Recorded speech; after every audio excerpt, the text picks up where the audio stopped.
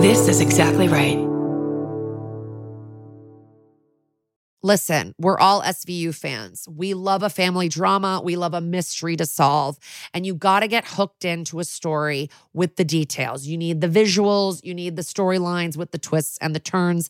And that is what June's Journey has and more. June's Journey is a mobile mystery game that follows June Parker, a daring young girl on a quest to uncover the truth about her sister's murderer.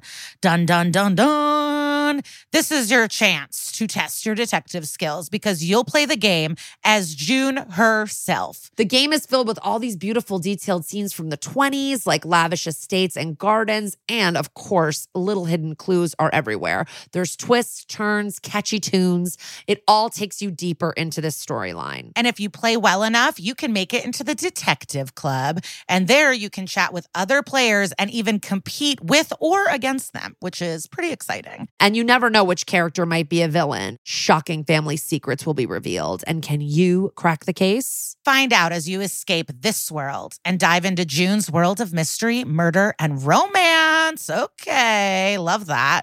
And guess what? It's all just one tap away. Discover your inner detective when you download June's Journey for free today on iOS and Android. That's June's Journey. Download the game for free on iOS and Android.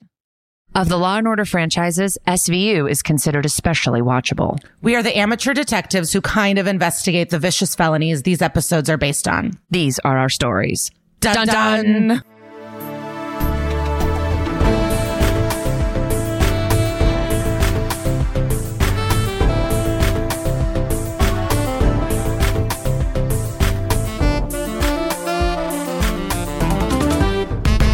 Hello again and welcome to That's Messed Up, an SVU podcast. I'm one of your hosts, Kara Clank. And I'm Lisa Traeger. We talk SVU, crimes, celeb guests. Up top, we chit-chat, we catch up.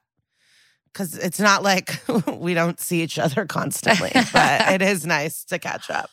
Well, I sent you a news story. Should we start there or do we want to start with some, tour dates? Yeah, let me tell everybody the tour dates really quick. Guys, we just announced a Los Angeles show. So let me go down through June what we're doing.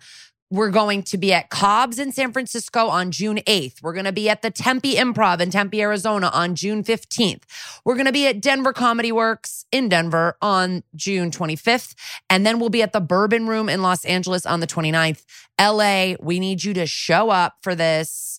We've moved venues. We love the venue we did before, but we're trying to do something a little splashier with, guys, I just went to this place. Remember I talked about going to see Broadway Barbara? I went there to see her. It's such a fun venue. It's really cool. There's cool drinks. There's good. I had tater tots that were delicious. Come for the tots. Stay for the SVU. Let's sell out this room. I know we have a ton of listeners in LA, and you guys got to come to our live shows and experience. Or drive if you're from other places. Oh my God! Yesterday, my sister texts me and she goes, "My friend Renata's coming to your show in San Diego tomorrow." I go, "I'm not in San Diego. What is she talking about?" She goes, "Well, she said she's going to your show in San Diego." I go, "Well, tell her to fuck off." But it's because there's a comedy store in La Jolla, and she was confused. So she was just looking at the comedy store. Yeah, in LA. But I thought that was funny and silly. Yeah, we have to sell out LA. So yeah, you guys got to come out, experience the magic, and tell your friends. Yeah, if you're in Azusa, come on down. Oxnard. Yeah. And bring friends. Like everybody that comes to our shows brings drag-alongs, people, that's what we call them, people that don't listen to the pod and they always have such a good time. And, I think some of them start listening, but maybe they don't. They just have a beautiful night.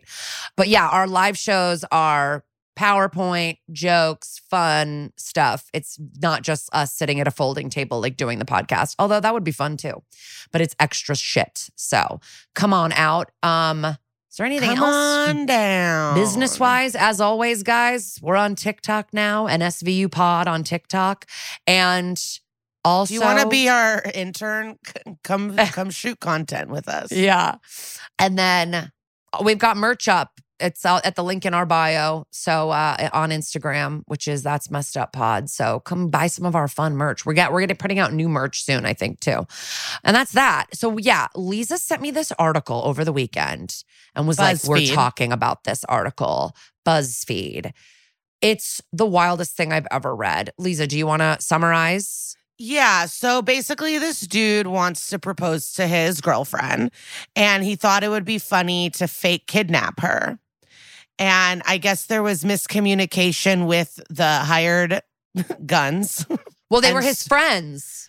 So while she was running Every Woman's Fear, she gets snatched in a van by a group of men who restrain her and physically assault her in the car. They take her phone. They have her pinned down. One guy's caressing her upper thigh. Like they're trying to make her feel like this is it for you, babe. You're either going to get raped or murdered or both.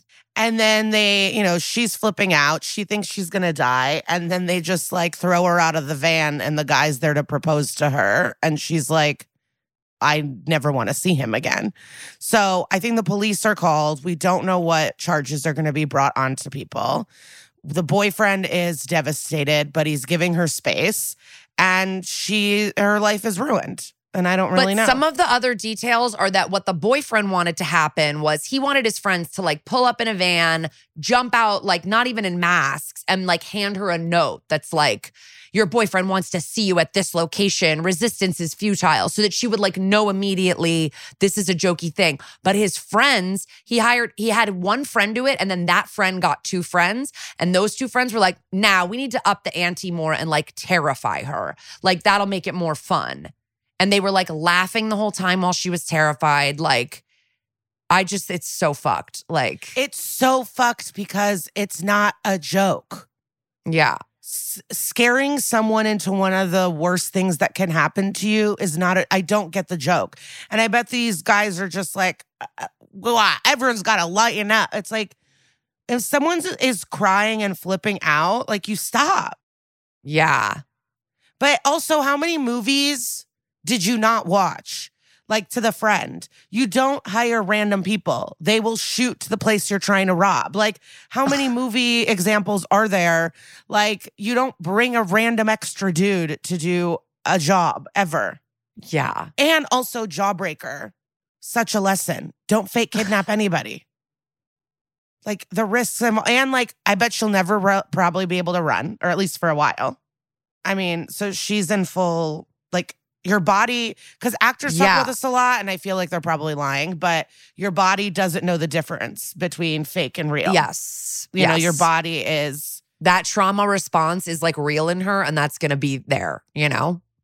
Even though the relief of it not being real washes over your brain, I feel like your body remembers. Yeah, do we do a poll? Would you still marry him or what? Like, I think we know the answer to that poll pretty much.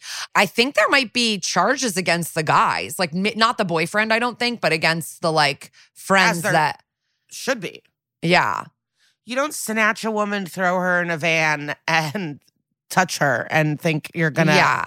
Forcible if you think touching, that's a joke, you belong in prison. Because what else are you doing? Yeah, psycho. What else do you think is funny, sir? It's twisted, man. And I was reading it in the middle of the night. Yeah, when you sent it to me, I was like, oh my God, this is terrifying. And then I told my husband and he was like, what? Oh my God. Like he was like taking it more seriously than I did. But though I took it very seriously. What were your final thoughts on the Met Gala? Curious. I loved it. I really loved Anne Hathaway. I think she's my favorite. I love Dua Lipa. So I think I like the tweet of it all, I think was my favorite. Yeah. I thought people turned it out. Some people were boring, but maybe he was boring. You know what I mean? Yeah. I think Lizzo looked bad. I think her stylist fucked up. Like, don't understand that look. I think Emrata, I guess, was boring, but I thought everyone turned it out. Like, I liked seeing it.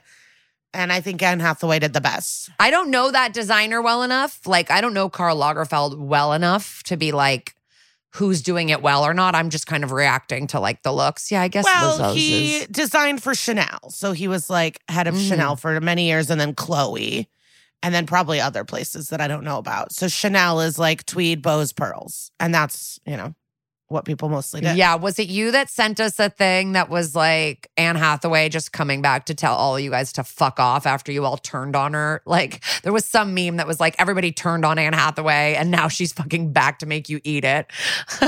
Yeah, and people just hated her because she was too earnest. Like she was the theater kid, and it's like, what I do love you want? Dua Lipa's. Yeah. I think Dua and Anne Hathaway are my favorites, and they're both kind of similar, so that's embarrassing for me. But who else? There were other people I liked. I liked some. Cara Delevingne. Loved her. She had like thigh-high black tight boots and then a white like puffy, like a play on his shirt. Everybody looks really gorge, I feel like. It's so many people looking hot. I loved Quinta's after party look a lot. I love Emma Chamberlain. I liked both her looks a lot. I thought she did awesome. I think Janelle Monáe always turns it out.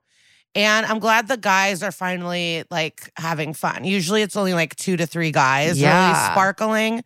And this, it seemed like a lot of the dudes were like turning it out and being theatrical. I'm looking at this guy, Alton Mason, who's in like a wedding kind of like jumpsuit with a veil, and it looks really cool.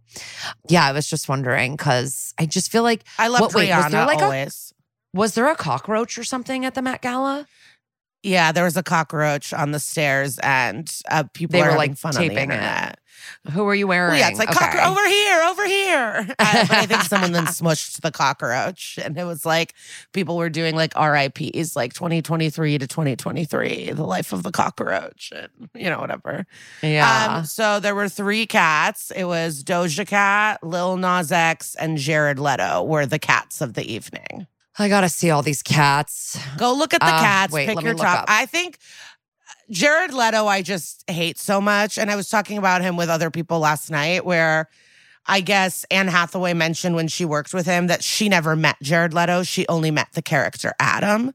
And I'm like, I just hate these kinds of actors. I really, really do. Like, get a grip. Get a grip on reality. I kind of like what he's wearing. I kind of like that he's just in like a full mascot. I love it. He's my favorite cat. Yeah. Because I bet that's like a $15,000 cat. Yeah. Lil Nas X looks cool too, but Doja Cat, the prosthetic stuff kind of freaks me out a little bit. I just have to be honest. Like her outfit, her body, like everything looks great on her outfit, but like the cat face, I'm like. I like the idea of like glamour, but twisted, Like glitter, sexy, but then here I have a cat face. I like it. But both her and Lil Nas X did the same bit, which I think is embarrassing. And they answered all their interview questions with meow. So it's like, they should have maybe talked a little beforehand. Is there something catty about Karl Lagerfeld? Like, is he a cat person? Yeah, he had a cat. He had a cat that he loved. Okay. Because otherwise, Jared Leto's doesn't make a ton of sense to me. I mean, the other two can work, I feel like, but his being like full mascot. Anyway, I just wanted to ask you because I know that you consider the Met Ball a full event, so I wanted to hear your thoughts. I don't know if it's unique to me. I think it's an event, and our friend in the art world. I don't normally pay attention to it, but love it. Yeah, and I've been to the museum before to see. I went to the camp collection. Oh my God, Kara, I know we have to start the episode. Oh God. So in San Francisco, there was like a 22-year-old young comic who said Whitney Houston is not a real artist because she doesn't write her own music. Ugh. And I schooled him. I taught him in a kind, amazing way. After I did to go take a shot of whiskey, it really like fucked with my constitution that anyone would say that. Last night, I was sitting with I think they're in a cult. I think these comics are in a cult. They were saying that Joe Rogan is as famous in the same level as Beyonce. No.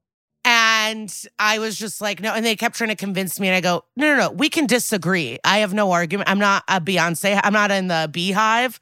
I'm just telling you as an objective person out of all of this, Beyonce, more people know who Beyonce is than Joe Rogan. Also, are you just talking about the United States of America? Beyonce's a worldwide superstar. Nobody in France knows who fucking Joe Rogan is. Well, and then towards the end, then other people started agreeing with me because me and my friend Charlie were just like, more like, even if you're not a fan of Beyonce, you know who Beyonce is. Yeah. There are millions of people in the state who don't know who Rogan is. Yeah, totally. And then all of a sudden he goes, well, I mean like the reach and the influence. I go, no. You said more famous and you're wrong. And now you're trying to like switch it all around. Yeah. But these people are just, they're in a cult of Joe Rogan. Also, I went to his club while we were there in Austin and it was gorgeous. I was raving about it to you. I just found out from someone else. So there's like a comedian balcony that you could watch everything and then a VIP balcony. And I guess Alex Jones and Elon Musk hang out there. So I'm never going to obviously go back. But. Yeah, that's yikes all around. Yikes. I was so excited. I was telling you, I was like, this is the best club. They're paying everyone amazing. It looks gorgeous. The green room's incredible. And then I just found out that fully Alex Jones hangs out there. Oh my God. It's like sick. You gotta stop with the fucking Alex Jones, you guys. Oh my gosh. Anyway, wait, I was just gonna say something to you. But to think that Joe Rogan and Beyonce are on the same level of fame, I'm like, you guys are truly in a cult. You're in a cult. He's like 11 million. I go, just Instagram followers alone, she probably has 200 something million. And she barely posts. Yeah. And he's in double digits, if he's even broken 20 million. Like, I don't even know. And they go, well, a lot of those followers are fake. I go, you're an idiot. I go, you're all idiots. And I'm like, you don't even have to be a fan of Beyonce, but you know her children's names. You know single ladies. You know Halo. I just found out, I'm in the comedy community and I just found out Joe Rogan is married and has kids. I don't know anything about him. I know all of Beyonce's information. She has 328 million followers. He has 16.9. It's million. Insane. And he goes, well, some of them are fake. And it's like, babe. Even if half of them are fake, even if half of her followers are fake, she has 20 times as many as Joe Rogan. And they kept trying to argue. And I straight up went, I don't need to argue. They're literally telling you the sky is green. There's nothing you can do. You can't argue. And he goes, stop trying to be the bigger person. I go, oh, I'm not trying. I know I'm right. Like, there's nothing that you can say that would make you correct in any way. Yeah. And then people were like, well, yeah, but he influences the way people live their lives more than Beyonce. Like in terms of and I'm like, you guys are idiots. This is the same guy that said Whitney Houston's not an artist because this is an LA different person. Guy. The people in LA are obsessed with Joe Rogan to a place where they like, I don't know if they think that one day they will get anointed by him, but to them, he is a god. Yeah. I think it's delusional to think he's more famous than Beyonce. It is literally like 1 + 1 is 7. Like it doesn't make any sense. But I was going to say, since we're on the subject, I did see I Want to Dance with Somebody on a plane. And I do get more emotional on planes, but I really loved it. I talked to my friend last night, Nicole, and she was like, I did not like it. Whitney Houston did crack for 20 years. Why didn't I see any of that? I was like, well, it's like a PG-13 movie that they're trying to make about her life. I don't think they showed the drug use, of course, but they didn't show like 20. She goes, Whitney Houston wore diapers at one point because she would just walk around and piss herself. I go, yeah, I don't think I want to see that in the movie, but we can agree to disagree.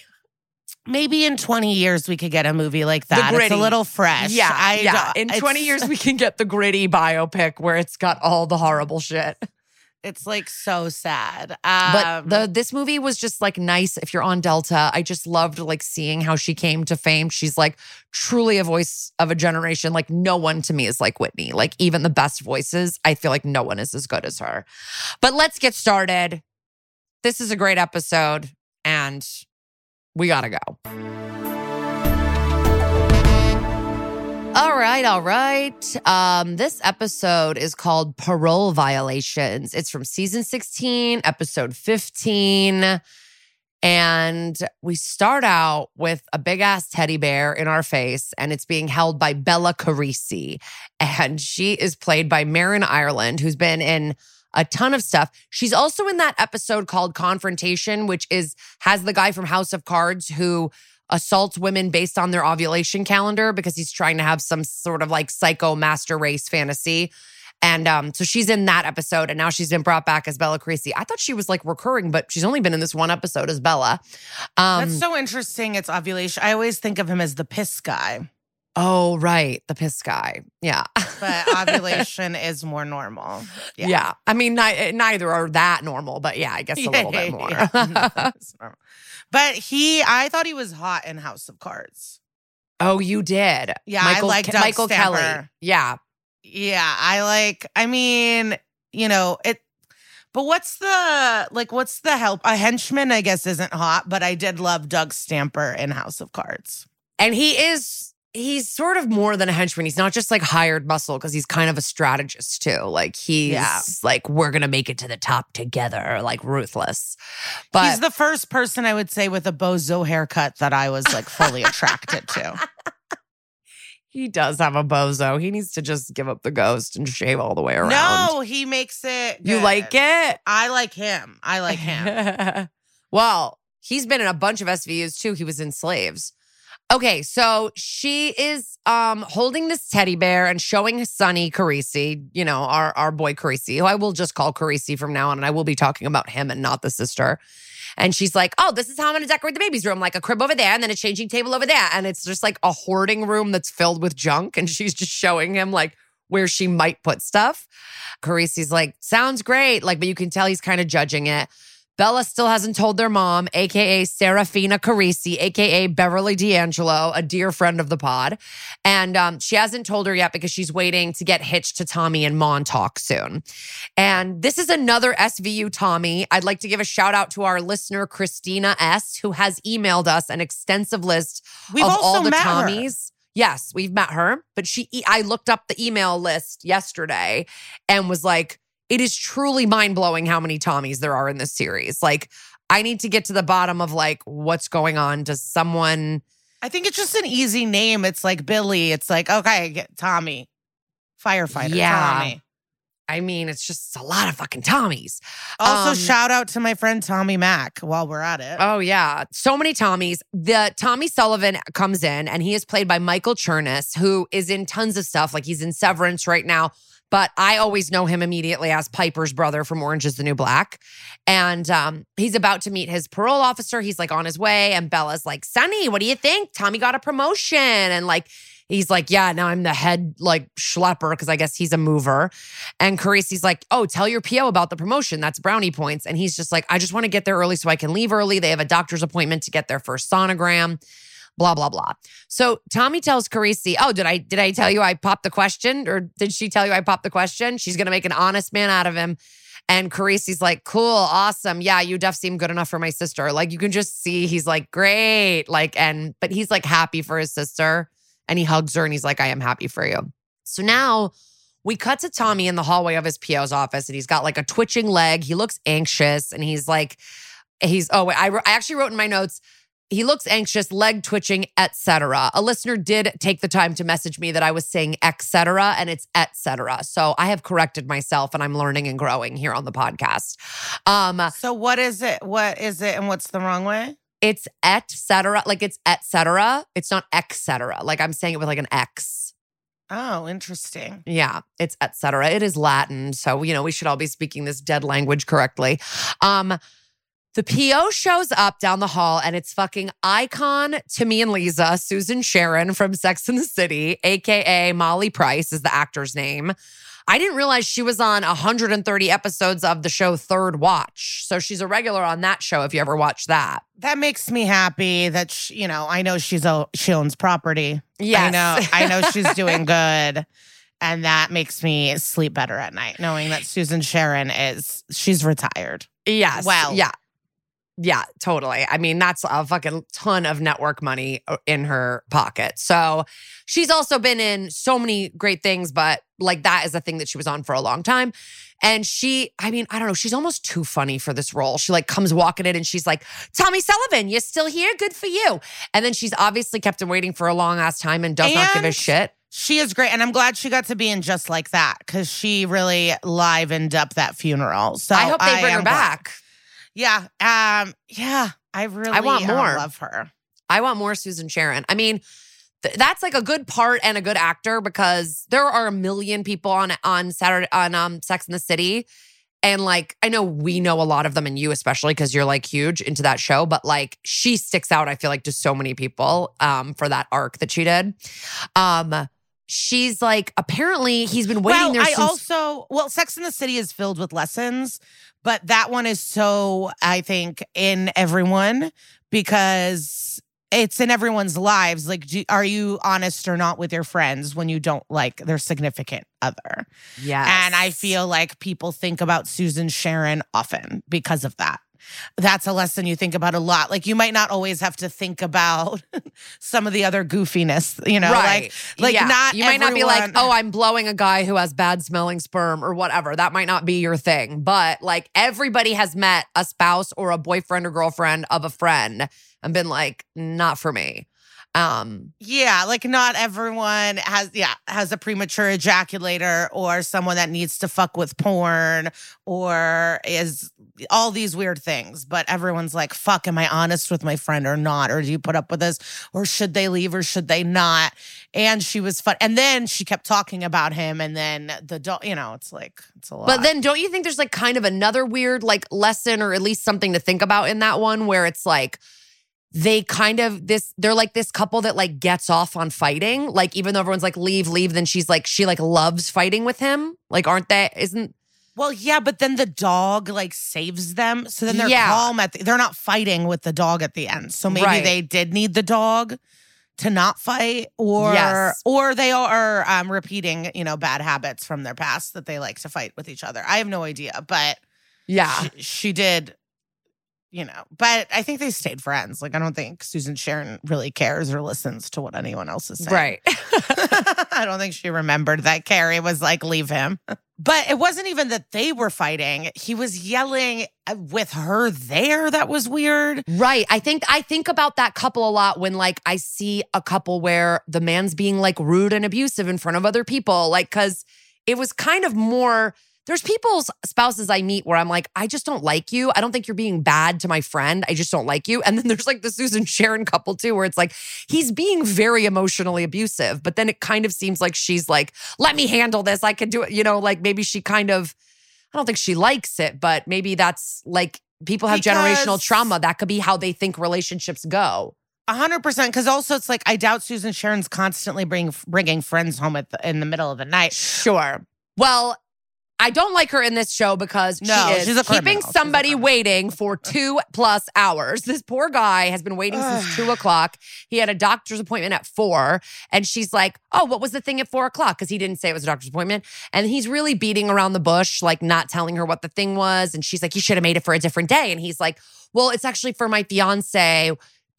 She's pregnant and it was a doctor appointment for her. And Donna, which is, I do want to call her Susan Sharon the whole time, but her name is Donna Marshall. And Donna looks like she's been kind of sucker punched when she finds out he's engaged and she's pregnant. And then she goes around and gets him a cup and is like, oh, I think we need to do a urine test. And he's like, right here. And she's like, yeah, the bathroom is flooded. And he goes, still, which implies that she's used this excuse before. And she goes, you can decline and I'll ship your ass upstate right now. Fucked up. And then she closes the blinds and he has this like panicked look on his face. Like he's definitely being, about to be forced to do something he doesn't want to do. Cut to Carisi traipsing around the precinct with a box of cannolis, like a full caricature, like he was at the beginning.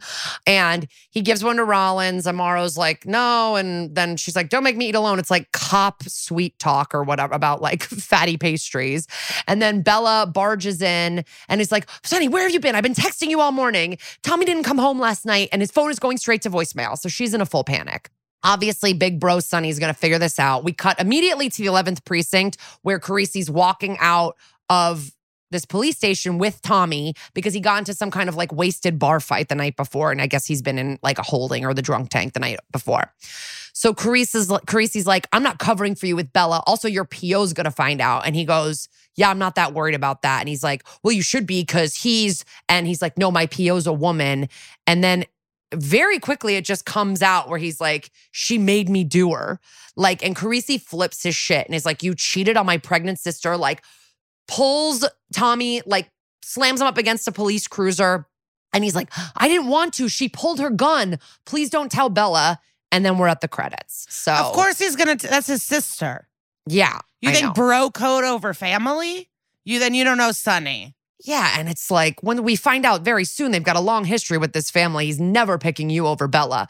And Carisi at the top of Act 1 is telling Liv the whole situation. It sounds like Tommy's been kind of walking the line for a while between being a fuck up and getting his shit together. And just when they think he's gonna like turn it all around, he usually fucks up again. And Liv's like, there's no perfect victims. You know, she's always like seeing the full side of it. And Carisi explains how Tommy basically decided to combine weed with delivering pizza. You know what?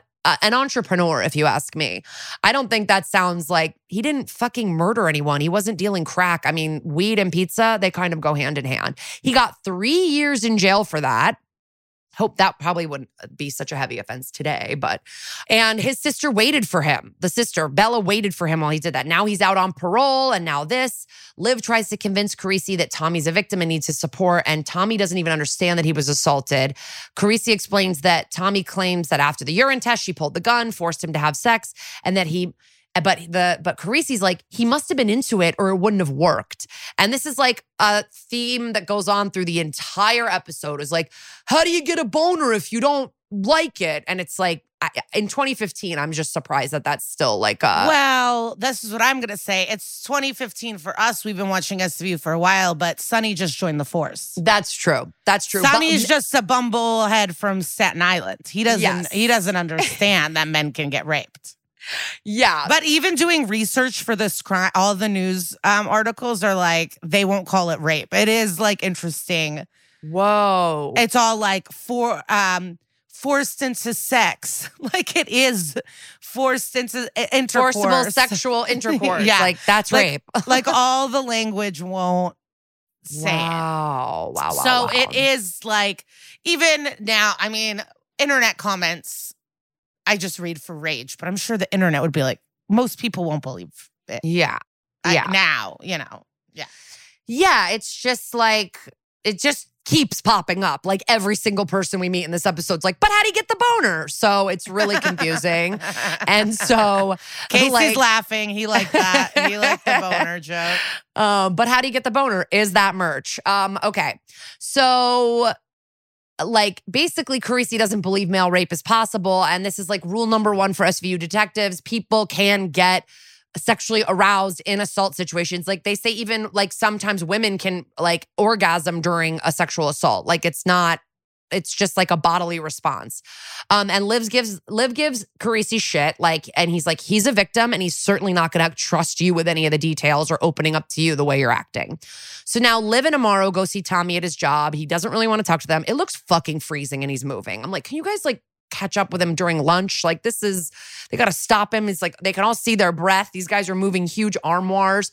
And Liv's like, look, you're just going to go to your PO next week and hope this doesn't happen again. And he's like, yeah, I only have 3 months left. I'll suck it up. And Liv's like, this is not your fault and it's not just going to go away. And Tommy's like, no one's going to believe an ex-con about something like this. And it is really sad and unfair. Like recidivism is like sort of based in a lot of the fact that these people are so ex-convicts are so easy to take advantage of because they don't think anyone will believe them. And many times nobody will believe them about anything. So they say, go to the hospital when you get off work. We need you to get tested for evidence, but also STIs. It's like this man is not showered. I guess they just want to make sure that he might have like some of her DNA on him still. But like, yeah, you have a pregnant wife, like your pregnant fiance, like you should get tested for STIs just in case. And they're kind of getting to him with that. He's like, oh, I hadn't thought about that. And so like the guys he's working with are like, get a little help over here. And he's like, all right, just come by tomorrow, bring the clothes you're wearing and we'll take your statement. So now we're at the precinct and Rollins, I feel like one of the reasons that we've all been up and down with Rollins is because she is the first person to be like, I don't know. Like she's very skeptical. She's like, there's no witnesses. The victim might not even want to pursue charges. And then they're like, no, Tommy came in and gave a statement. He's reluctant but consistent. And Carisi's like, I want to know if he's credible. And Rollins is like, I'm really not buying it. And she goes, it looks bad that he didn't disclose until after the parole violation. Drink. That's the name of the episode. If you're listening to this on a Tuesday morning, please drink in your car. Liv tells Carisi, you can't be part of this investigation. And then let's all watch as he is fully part of the investigation for the rest of the episode. But she says, you can walk your sister Bella and Tommy through like what's going on and what's going to happen in the future. And so he's like, all right, I guess I'll go do that now. She's like, yeah, on your way. So now Liv and Rollins gather around Amaro's computer for the breakdown of Donna Marshall, aka Susan Sharon. She's a master in social work. She was at the top of her class. She's been in that office Which is of parole. Shocking. Because, you know, my theory is good people do social work, sociology, bad people do criminal justice. So the fact that she did social work is a fork in my theory. Well, I don't know. Let's talk about it when we get later into the episode, like where Donna went off the tracks. You know what I mean? Like maybe it's possible like when she graduated college, she really was like, I'm going to help these people. I'm going to do good. And then like, you know, she got broken at some point. So anyway, she has the lowest recidivism rate in the department. She's been there for 10 years. She's very like highly respected.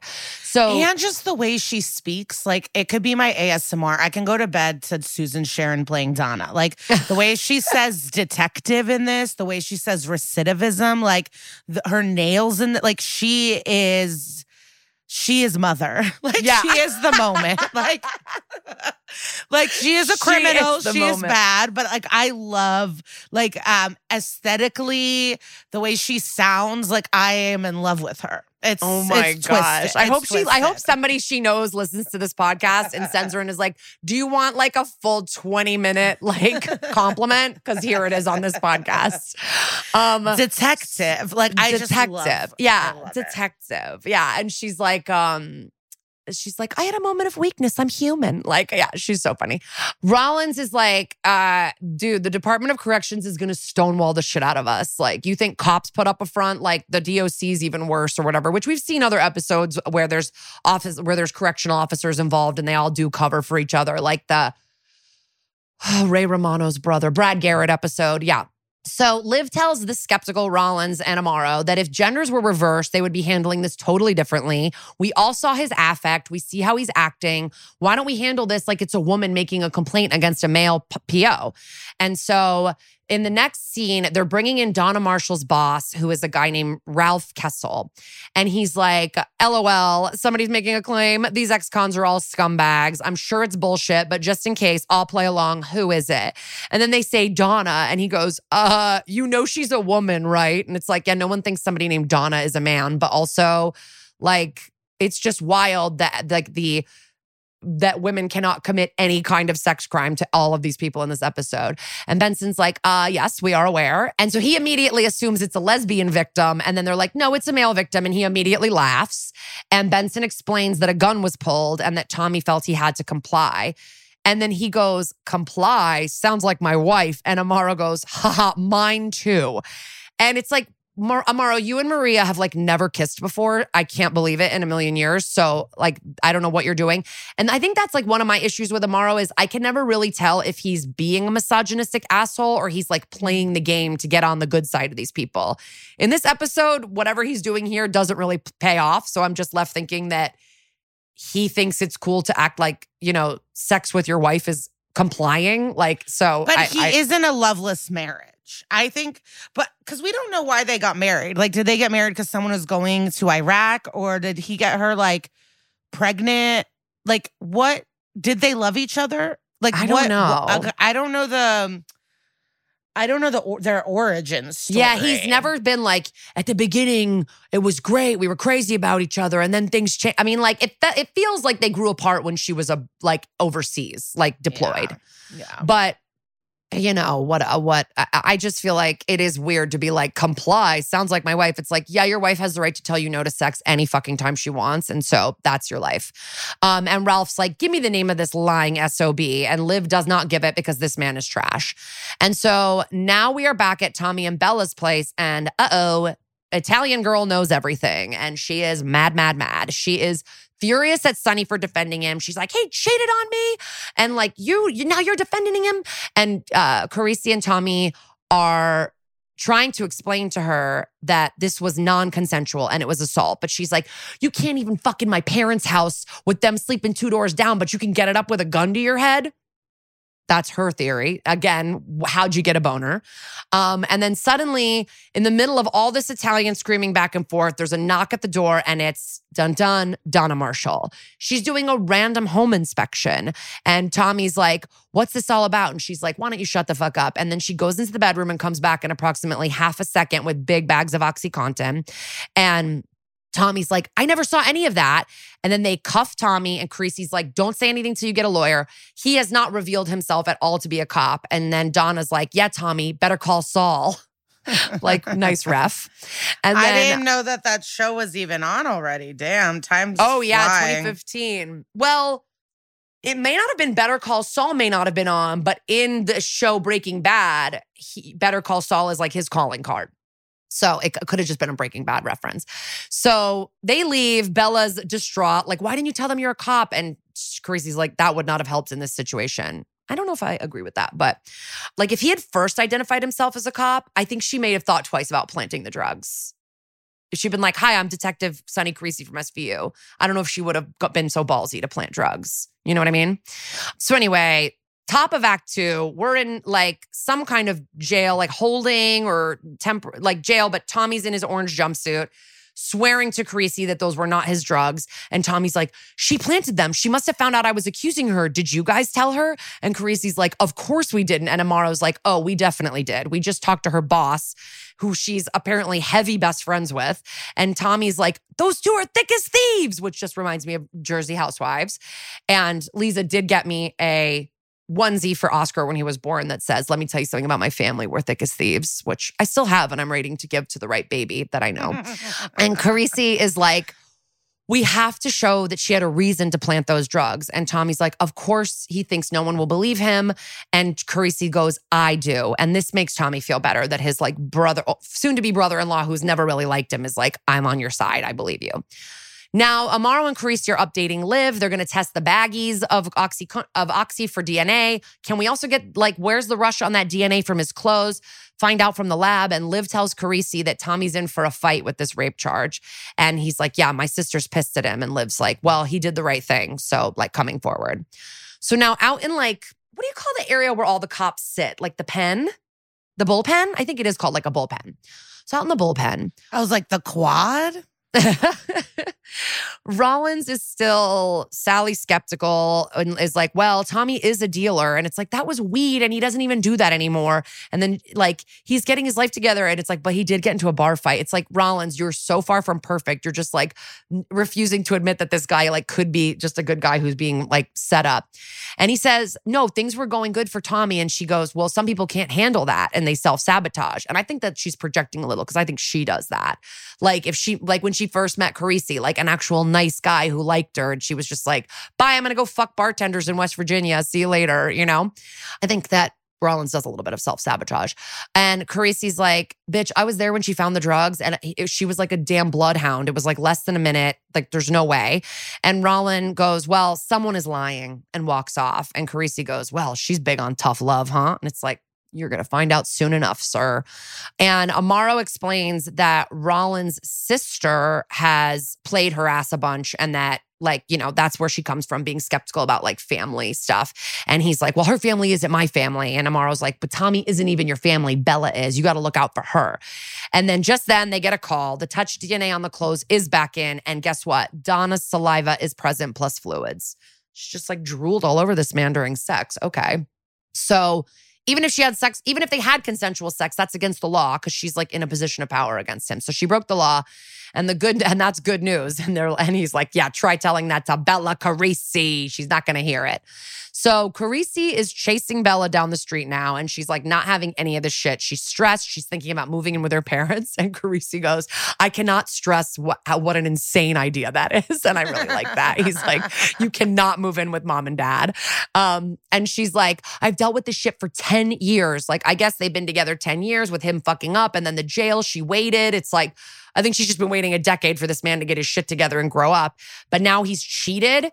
And then she brings up the other sisters and like that they don't like Tommy. And Carisi goes, to be fair, our sisters are fucking nuts.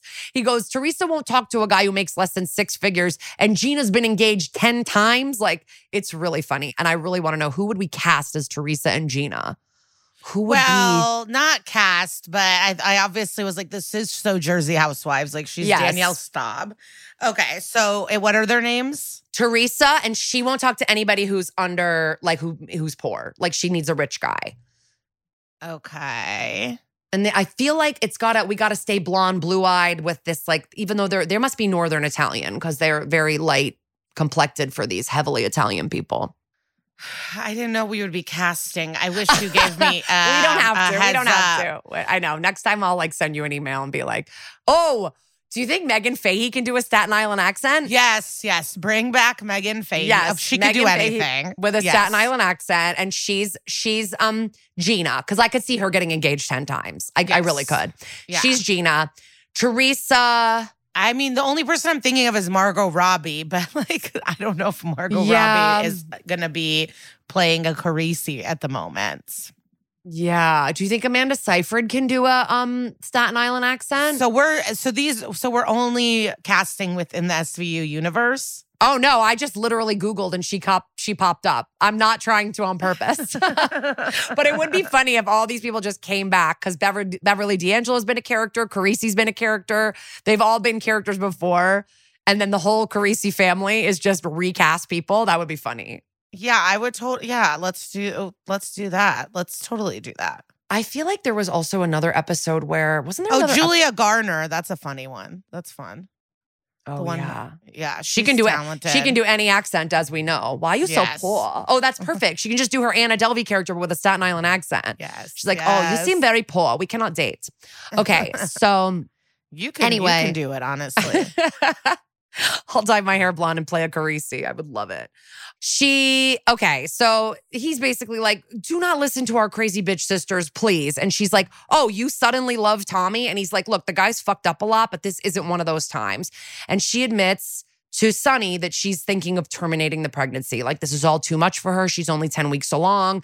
And Carisi's little Catholic heart is breaking at that idea. But Bella is like, I'm too stressed. I can't raise a kid on my own. She goes back into her apartment and Carisi looks like he's going to cry. Like, he was really looking forward to meeting this niece or nephew. And so now, top of Act 3, we've got Liv and Rollins in interrogation with Donna Marshall and her lawyer, whose name is Mickey D'Angelo. No relation, because he's a fictional character. But he's been a lawyer in 6 episodes as this character. The actor's name is Joseph Lyle Taylor, and he's been Mickey D'Angelo in 6 episodes. A bunch of like season 16, 17, 18, I feel like 19 maybe. And they're like, okay, so you admit you had sex with a parolee, and Mickey D is like, initiated by Tommy. And Susan Sharon, she's truly like such a Sex and the City character here. She's like, I'm human. I had a moment of weakness. Like, she's kind of like grinning about like them having like hot office sex or whatever. And she describes the whole scene where like Tommy gave her a massage and he started kissing me. And she said it was a bad idea, but he was aggressive. And then they're like, did you say no? And she goes, when I say no, people listen. And he didn't rape me, and I certainly didn't rape him. She admits to performing oral sex on him and them having intercourse. And she's like, I've been divorced for 5 years and it just felt good to be wanted. And they're like, okay, so like, did you know he put in 3 requests to change POs? And she's like, well, that's not surprising. I'm the toughest one. And he's like, but if you're so tough, why would he try to hit on you? That feels like a far shot to hit. And she goes, parolees are manipulative. They think they have the upper hand. And then Rollins is like, isn't it your job to not let them have the upper hand? It's like, okay, Rollins. And then they're like, do you have a gun? Like, where was your gun during this? And she's like, yeah, I carry. And then she starts laughing like, you think I held him at gunpoint? LOL. She goes, he was ready, willing, and able. And again, the boner is proof. Everybody cannot stop talking about this man's boner. They get up to leave, and Donna is like, this guy is a criminal, a liar, and a recidivist. He came on to me, and now he's backtracking because his pregnant girlfriend found out he cheated on her. And then as she walks out, she gives Olivia this wild, like, attaboy slap on the arm. It's really funny, actually. And I wonder if she improvised it, because Olivia's like, the fuck? Like, I'm a sergeant and you just like smacked me on here like I'm in your bowling league with you. And the lawyer is like, if you believe a scumbag over a fellow officer, you should be ashamed. And like, I don't know if it's real or not. And I don't want to demean anyone who's in corrections, because that sounds like a very hard job. In this show, it doesn't feel like cops treat POs and like corrections officer people as like the same as them. It feels like they feel like they're lower on the totem pole from what I garner from SVU. I don't know if that's in real life. And so they leave, and Amaro's got he's like, I've got the results of the drug test baggies. There's no DNA from Tommy on the packaging, so there's no proof he touched any of it. And they found touch DNA belonging to a guy named Jordan Delphi, who's a paroled drug dealer. And guess who his PO is? Ding dong. It's Donna Marshall. So now we're at Jordan's apartment, and he's got his girlfriend and his baby there. Amaro and Rollins start tossing the place immediately. Rollins, just like Donna, Rollins finds that oxy with the quickness. And they go, Donna's been your PO for 3 years and you've passed all your drug tests. And he's like, Donna made me give her that oxy. And they're like, in exchange for what? Clean drug tests? And he goes, yeah, she knows how to add just the right amount of vinegar to urine so that I can pass these tests. Is that real? I wonder if that's real. I should have Googled it, but I didn't. And he says he provides other services to Donna as well to assure the clean drug tests. And they're like, what do you mean? And he's like, she's a divorced, lonely lady. Use your imagination. When she says it's time for a piss test, the pants come down. And he says he once tried to say no, but she pulled the gun out. So here we go, matching stories. So now Liv and Carisi are talking to Barba. And Barba's like, okay, so both victims will testify in open court. And they're like, yep, they will. Barba says, I've never taken a case like this to court. And I don't know a DA who has. And I'm like, in season 3, they take female rapists to court on this show. So I know that they have before. Like the Casey Novak episode where she's not Casey Novak. I forget what that one's called, but you know what I mean? Where the women rape a stripper. And I just... Yeah, but I don't think they're found guilty for that crime. They're found guilty for murdering their friend. The girl. Yeah. But he's saying no one's ever taken a female rapist to court in New York. This is going to be really tough. And he's like, the hard part is convincing a jury that a woman can rape a man at all. So again, this feels like something they would have done in the early 2000s, but 2015, I feel like we were past this. Anyway, at Liv's apartment, she's giving Bella all these hand-me-downs from Noah and a cup of herbal tea. And she's trying to assure Bella, she's like, I've been doing this for a really long time. I know that these assaults can be really hard on victims, but also on their families. Everything Tommy has told us has checked out. He is not making this up. He did not want this to happen. And again, she's like, but the boner, how could the boner happen with a gun to his head? And Benson goes, it's a mechanical response, like a sneeze or crying when you cut onions. When you cut onions, tears come out of your eyes, but you're not sad, which is a good metaphor for this, I feel like. And she's like, trust me, bitch, I've been doing this for a million years. I've seen it all. This happens. And then little Noah squeaks awake. And I do like this Noah. He's very cute. He's got big cheeks and long hair. He's cute. And he meets Bella and she's immediately all smiles. So it's I guess she's keeping the baby. But in court, Carisi is on the stand and Barba is wrapping up with him. And now Donna's lawyer, Mickey D, stands up and he's like, didn't Tommy tell you about his alleged assault after you picked him up from jail? And he knows that you're an SVU detective. So maybe he was just trying to get your sympathy after he cheated on your sister. And he points out how Tommy didn't even think he was raped and only used that term after talking to Liv and the SVU people. And they pan to Donna and she looks smug as hell. And her hair looks very good for a woman who's a parole officer, I feel like. Show me a picture of a parole officer who has shiny, silky hair like this. It looks really beautiful.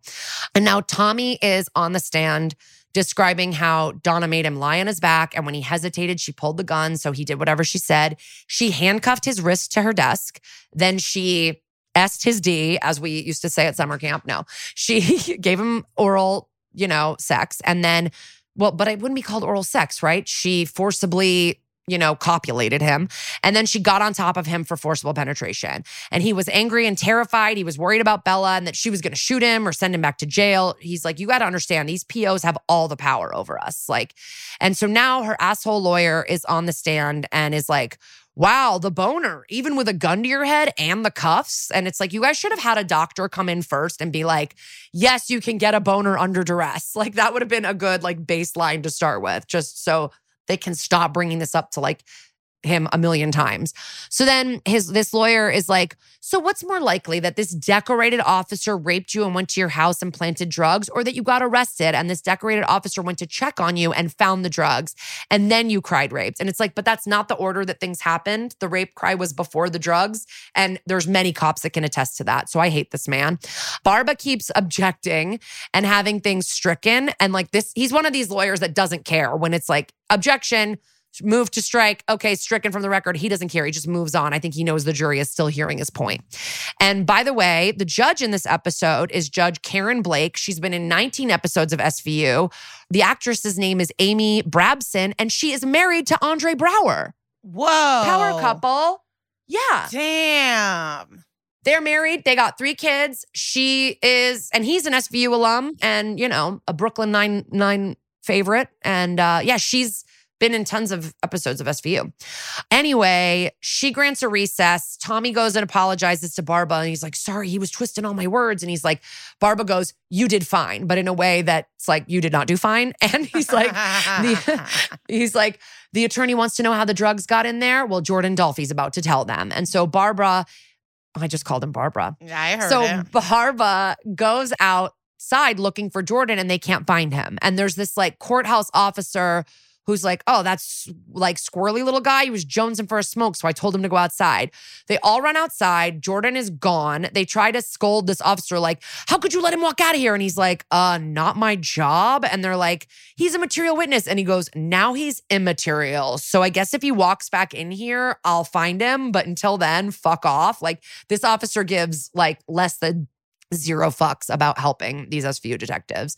And Barba at the top of Act 4 is begging the judge for a continuance. They're like, we've done an exhaustive search all night for Jordan and we can't find him. And she's like, but that other guy, Mickey D, goes, my client's got a right to a speedy trial. And the judge is like, you're right. And she denies the continuance. And then she goes, so are you going to call any more witnesses? And Barba goes, Dolphy was our last witness.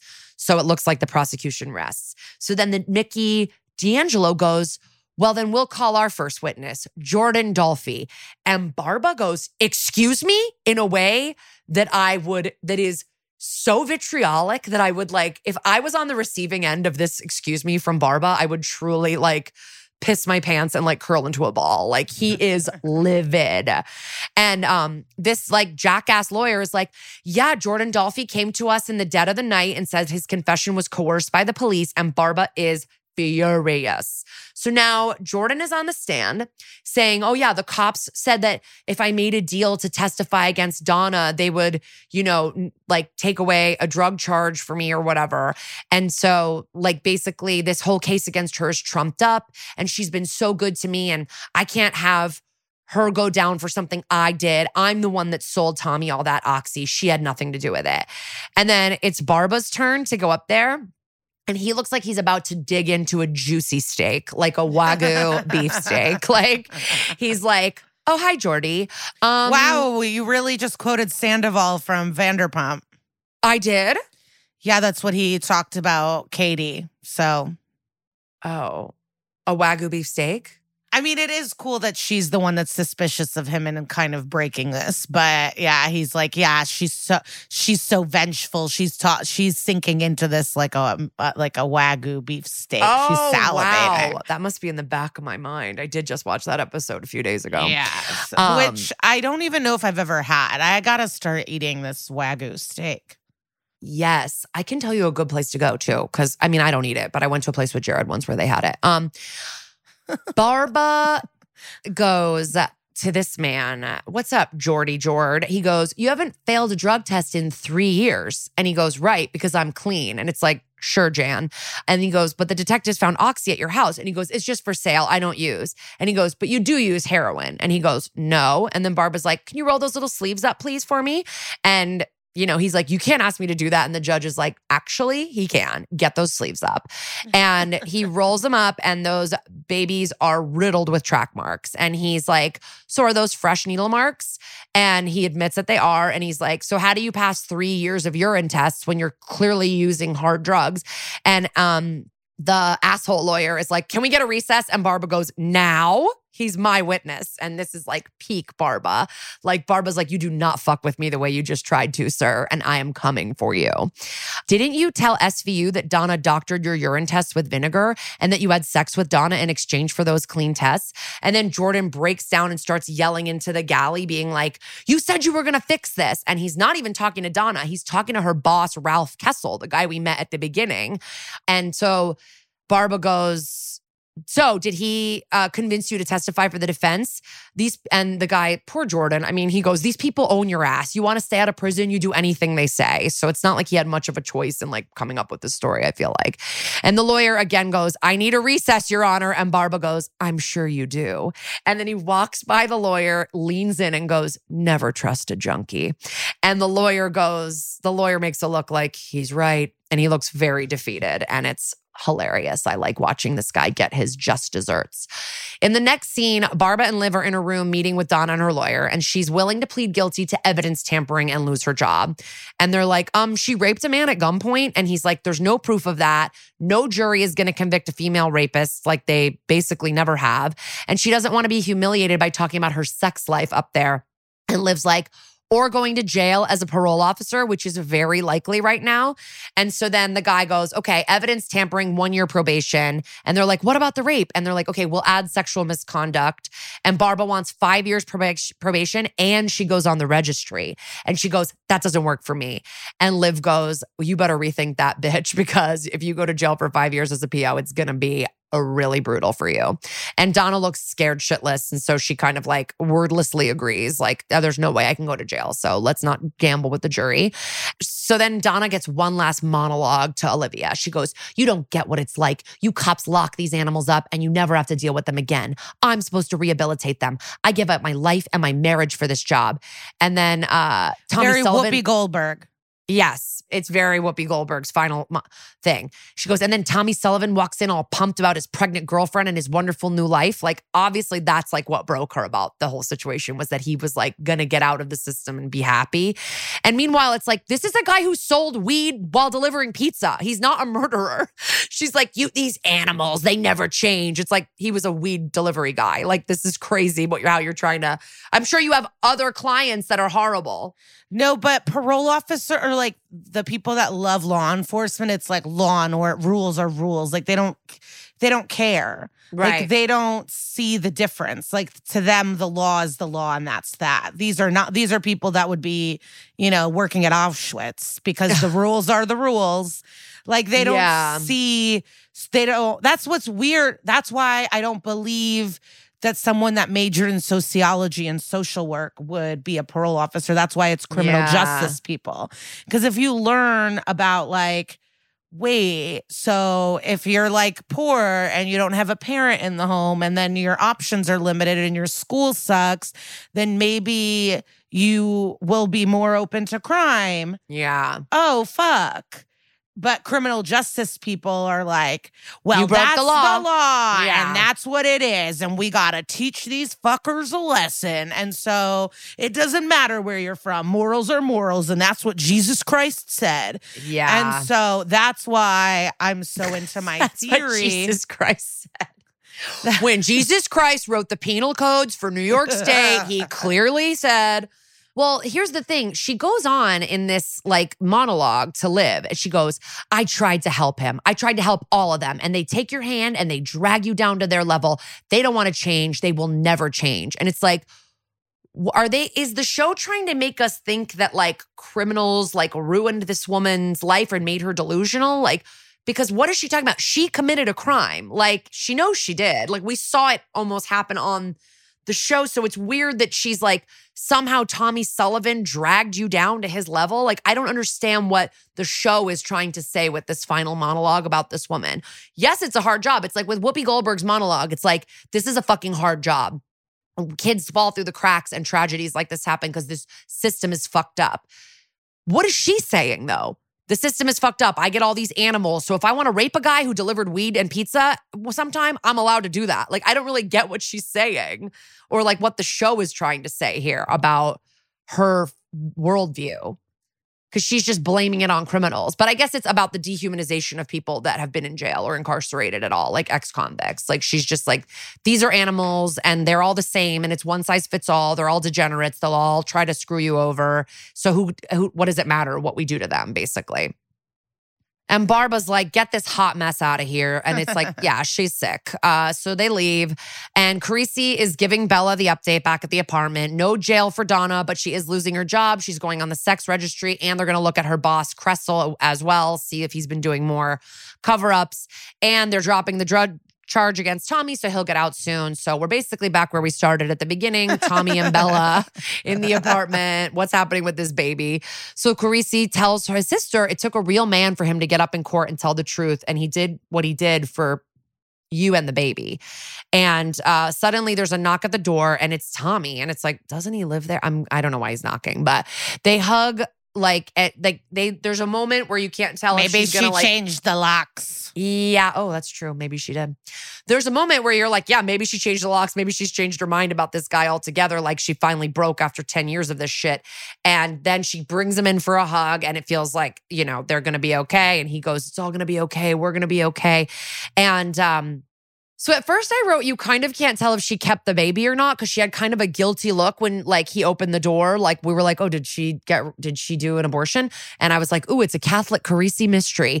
But she did keep it because I remembered that in Patrimonial Burden, Carisi mentions having a new niece. And then in the episode, What Can Happen in the Dark, he mentions that Bella and Tommy got married. So, baby or no baby, that's Dick Wolf. But it looks like Bella and Tommy finally got hitched and have their little family. And so hopefully he's turning over a new leaf. And that's that. He is. And weed is now legal in New York City. So hopefully he invested well and is now just working at a weed shop. Yeah, I hope his record gets expunged because that's like 3 years out of his life. And he's got a record when he tries to get jobs and shit for weed. No, Alana was posting on 420 about how we got to support these groups about getting governors to give clemency to all these weed offenses. And she's right. It's so fucked up. People are rotting in jail for weed when I can walk out of my door and get smacked with a weed shop in 3 seconds, It's fucked up. Yeah. Okay, the law's changed. Let everybody out. It's wild. But they can't. They want the free labor. Yeah. Oh, yeah. Weed charges going away is going to empty out a lot of the jails and not empty them out completely, of course, but thin them out. But I'm looking forward to hearing about the crimes that you've got lined up for us. So everybody just listen to these messages from our sponsors and we'll be right back.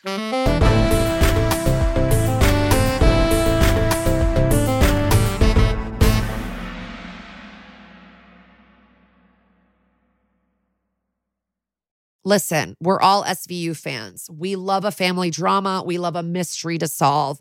And you got to get hooked into a story with the details. You need the visuals. You need the storylines with the twists and the turns. And that is what June's Journey has and more. June's Journey is a mobile mystery game that follows June Parker, a daring young girl on a quest to uncover the truth about her sister's murderer.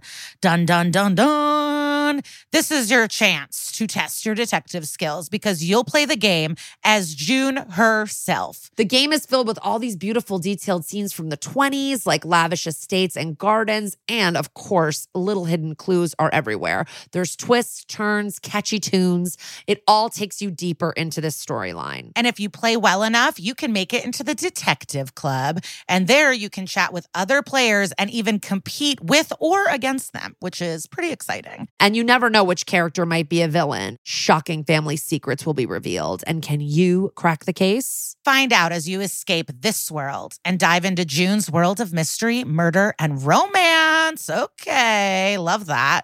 And guess what? It's all just one tap away. Discover your inner detective when you download June's Journey for free today on iOS and Android. That's June's Journey. Download the game for free on iOS and Android. All right. So today's crimes are super quick, short. But we got a couple and they're right around the time of this episode. So it's these. The first case is the Samantha Werner case, and it's some Kentucky action if I've ever seen any Kentucky crimes.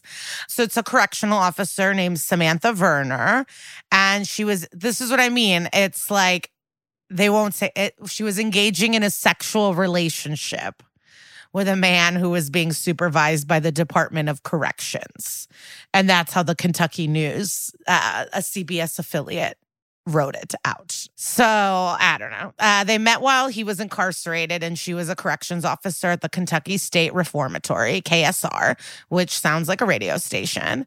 And what's so funny, so I don't know how to say, is Andrew Dismukes, yeah. He was one of the comics that was with us at Moon Tower, and he did a joke that he loves watching biopics, and his favorite part is at the end of the movie where they show the photo of the real person, and he's like, they're not as hot, and that and that he doesn't care about the movie anymore because it's like, I only cared because these people were hot. And that's how I feel about this. This woman should be so lucky that Susan Sharon was playing her. And that's how I feel. But they do have a similar blonde vibes. But it is, I just kept thinking about his joke because it was so recent. Yeah. From when I heard it to when I did this research. And I did keep laughing at every article I found. But so this guy, her victim, was paroled on January 2nd, 2014. And they engaged in, so they were not doing anything while he was incarcerated. They started engaging in a relationship January 5th to the 11th while he was serving time in a halfway home. And then Samantha was married at the time of the crime. And I'll explain why it was a crime, because you're like, wait, but he's out. What's going on? Yeah. And she's not a PO. She's a corrections. She's a CO. So on January 15th, the man notified IAB. Okay, Tucker. What's up, Tucker? So Internal Affairs Department, he let them know because Werner threatened him. So he wanted to end their fuck relationship, but she wouldn't let him. And she said that if he ended it, she would send him back to prison if he didn't continue the relationship. So that's what happened. So there was evidence, there was texts from her and nude photos.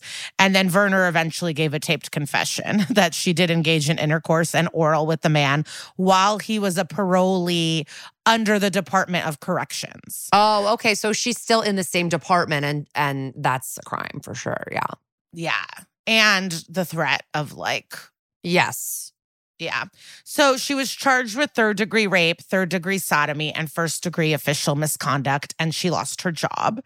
The Department of Corrections spokesperson in Kentucky, Lisa Lamb, said the DOC does not tolerate this type of activity from our staff in any form, and it is a Class D felony. And she said this to Wave 3 News. I could not find any court activity or convictions, but I did find her on the sex registry list. Ooh. So that does mean she was convicted of something. But I could not, all the articles I found were when this happened. So February of 2014, it was charged. And that's why our news sucks. It was salacious. And then there was no updates on convictions. But since she's on the registry, we can assume she was convicted of something. She has tons of aliases, but I found her. And she's in Milton, Kentucky. She's 48 years old. And Samantha and Clay Combe as of now, and she's living it out in Kentucky. So she either got convicted or she made a deal, like the way Susan Sharon did. Yeah. You're right. So she might have not and just gotten on the registry, but she's living large in Kentucky. And got fired. And they were fucking from the 5th to the 11th. He was like, I've had enough. And she was like, nuh-uh, bitch, you're going back to prison. And he said, no, you're about to lose your job. You about to lose your job. And she did. And so. Sorry, Sammy. And then this next case was on the wiki. We will cover it. It happened, in 2013. So it could have influenced it because it was a man with gunpoint. Can someone get hard or not? But this doesn't relate in terms of corrections or anything like that. So this is what happened. And this happened in Chicago, in my county, Cook County. What's up? So we have to cover it. Obviously, we have to cover it. So this case is the Sierra Ross case. So Sierra Ross at the time was a 25-year-old mother, and she was driving around and she picked up a stranger who was a 33-year-old man. And she basically, it was middle of the night, 4 or 5 in the morning. And she was offered a man a ride, and he got into her car. And then at gunpoint, she forced him to have sex with another woman in the back of the vehicle. Oh, not even her, a separate woman. Yes, Whoa. Her friend. And again, the articles all say forced him to have sex with another woman. Wow. It was not rape. It was not assault. It was forced to have sex. Like, all the language is different. So crazy. Yeah. So the assistant state's attorney, Amanda Pillsbury, which obviously reminds me of the Doughboy. What's up? And she told a Chicago judge that the incident began around, like I said, 5 in the morning on July 26th. So I think the taste of Chicago is raging. The city is alive. It's hot. Everyone's out and about. So she offered the victim a ride. And after he got in the car, she pulled a gun on him and demanded he get into the backseat of the car and have sex with her friend. And it's like, okay, like, was her what's going on? Like, I want more details. Like, it really bothers me that I couldn't get more information on anything. He begged for them to stop, but she forced him to put his hands on her breasts and butt. And then the man eventually escaped when he saw a cab's headlights nearby, and he escaped wearing only a t-shirt. So Winnie the Pooh style, just ran out. He flagged a cab, and the cab driver was super helpful and allowed the victim to use his cell phone to take a picture of the license plate and then email himself the picture of the attacker's license plate. Wow. Also, according to the Chicago Sun-Times, he picked Ross out of a lineup. So he had 2 bits of evidence. So it was the license plate, Ross out of a lineup, and then there was also DNA evidence. And then Ross, a mother of 2, worked at a local Denny's restaurant and had a previous conviction for prostitution. She was booked by Cook County Sheriff's Department on September 5th and charged with aggravated criminal sexual assault and armed robbery for stealing $200 and his credit cards and an iPhone. The other woman was not charged. Why? I don't know. And then Sierra was held because she was not able to pay her $75,000 bail or bond or whatever. And then same thing. I was not able to find anything about a conviction or anything, but this person was not on any registry. Wow. And so I don't know if she settled, what happened. I don't know where she is. I cannot find any updates. If anyone is better and can find any information, let me know. But I was looking for court information, county, like I could not find anything additional about the case or what ended up happening. But that happened. Wow.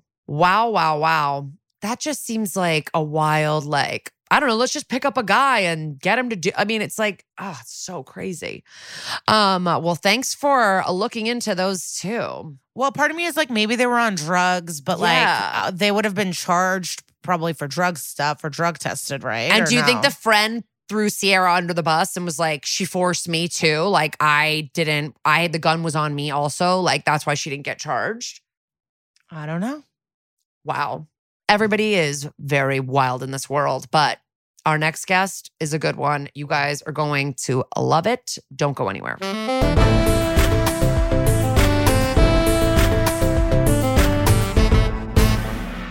Our guest today is an actor who has done a ton of incredible projects. He's played Cal Chapman on Orange is the New Black, because you know we are going to collect them all.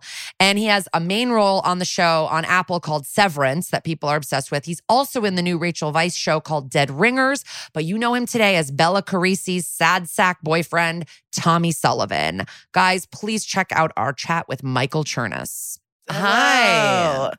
We're so pumped. I mean, not to be too creepy, but I did see you at baggage claim at JFK like last month, I feel. No so way. If you felt like someone was staring at you. That was you? It was me. Is that why I got asked to do this podcast? Well, no, we've been trying for a while, and we have a mutual as well. But when I texted Kara immediately, I'm like, he's here. It was a sign. No, Carisi's brother-in-law. We had to do it. Yeah. No. Tommy. Old Tommy boy. Poor Good old guy. Tommy Sullivan said a tough go. How did your SVU story start? You started out on season 13. Do you remember auditioning? Did you like the show in advance? Like, are you one of those people, like a New York actor who'd been in that room like 12 times and then you finally got an SVU part? Yes, I had been in all the rooms like 12. So I've only ever done SVU. I never did Law and Order Classic. I never did Criminal Intent. I feel like I auditioned for Criminal Intent, like, not even kidding, like 20 times. I remember this audition because, well, actually, sorry. I auditioned for the first one, Educated Guess. I remember because it's the two scenes. There's an interrogation scene, and then there's the scene in the mental health facility where I throw the chair. And that's like some acting is required. And so in an audition, that's always awkward where you just have to go for it. And people are just staring at you. And I really thought I totally screwed it up and was shocked when I got offered that episode. Did you throw a chair? How did you do it in the room? That's a good question. I did not throw a chair, but I think I like picked up the chair that that horrible half acting thing in an audition where I picked it up and like gestured like I threw it and then had to put it back down. But then I think I was just offered this one that we're talking about, right? Parole violations, because I was a returning friend. I was shocked to look up how close they were together. They're only like 3.5 years apart. Yeah. Yeah. I had forgotten how close. I mean, they're two different characters and they're totally pretty close together in the canon. Yes. And we talk about that all the time. We debate because sometimes it bothers me if somebody is too close because I'm like, I remember that guy from another episode. Like, he hasn't had time to clear in my mind yet before he gets into another episode. But I love it. I like you love it, and I knew you from other stuff, so I was just like, "It's fine, we'll get him back in here." But can you tell us about the iced tea moment in your first episode? Being grilled by him, his diamond was sparkling. Sparkling. I was so intimidated. I was a big fan of iced tea. Am a fan of iced tea, but as a kid, loved him. And Coco was there. Oh, we hear she's on set a lot. She was there. And that was wild. Everyone has talked about this, but the dressing room area is really small. And so everybody's just kind of, their rooms are all right there. And so Coco was just like hanging out in the dressing room area. And Mr. T, I don't remember what I'm supposed to call him, but he was great. He was lovely. And it was, it's always very fast. I rewatched both of them recently. I was like, God, I remember just when you're a guest, it's such a weird thing to be dropped in the middle of this, especially with SVU, this train that's just been rolling for years and everybody, the regulars know what they're doing and it's your first day and it's just crazy, Yeah. And so he was awesome. I don't really remember much more than just being totally freaked out and probably have like standing outside of myself the whole time. And but he was great. And the chair throwing day was weird because anytime you have to do any kind of anything that could be violent, even though it's like I'm throwing it at a wall, there's just so many more people who are involved on set, like stunt coordinators. And I just got really in my head about throwing this chair. And I remember just like, how do I do this? How would I? It's just always very awkward to be dropped in the middle of a show like this. Yeah. So were you nervous that you wouldn't throw the chair hard enough or like wouldn't throw it hard enough or like throw it on the mark or that it would just look wimpy or that it would bounce off the wall and like hit somebody, like kill Danny Pino or something. It's such a weird thing too. I'm sure everybody talks about this, but everyone on these episodes are just great New York actors who I've known for years. I've known Kelly Giddish for years and Peter Scanavino and all these people we've all been in play readings and audition rooms together for decades now. And so it's so fun to watch Law and Order and just see this great parade of New York actors every episode. So wait, what happened when you like originally read the script for this? Were you surprised? Because this is like a literal flipping of the script. The show does not have grown male victims that often on the show. No. And they kind of twisted things around here. So when you first read it, what were your thoughts? And the drug dealer reveal, I feel, was like an exciting twist as well. Yeah. I was honored to be a male victim. I remember reading it and thinking, wow, this is really meaty. This is a challenge. Because I think previously some of the other parts I'd auditioned for on SVU were like smaller, This really, there were a lot of scenes and it was sort of this unexpected twist. I feel like even now it feels a little dated, but at the time it was like shocking. I remember the commercials for it before the episode aired were like, a male rape victim, dun, dun, dun. Like it was just something you've never heard of. Yeah. Which of course that happens as they talk about in the episode. But yeah, I felt like, oh, this is exciting. This is different. This could, I don't want to say like groundbreaking, but it could be interesting and something that people don't usually see or think about. Yeah. So it felt like a good challenge. Oh yeah. Well, I think like what we're sorry, I'm like all over the place. I feel like we both are huge Orange fans, so we love like I love your character from that show with Cal, and there seemed to be like a little bit of him in this. What's the timeline? Like, was this while you were doing Orange, or was this like after?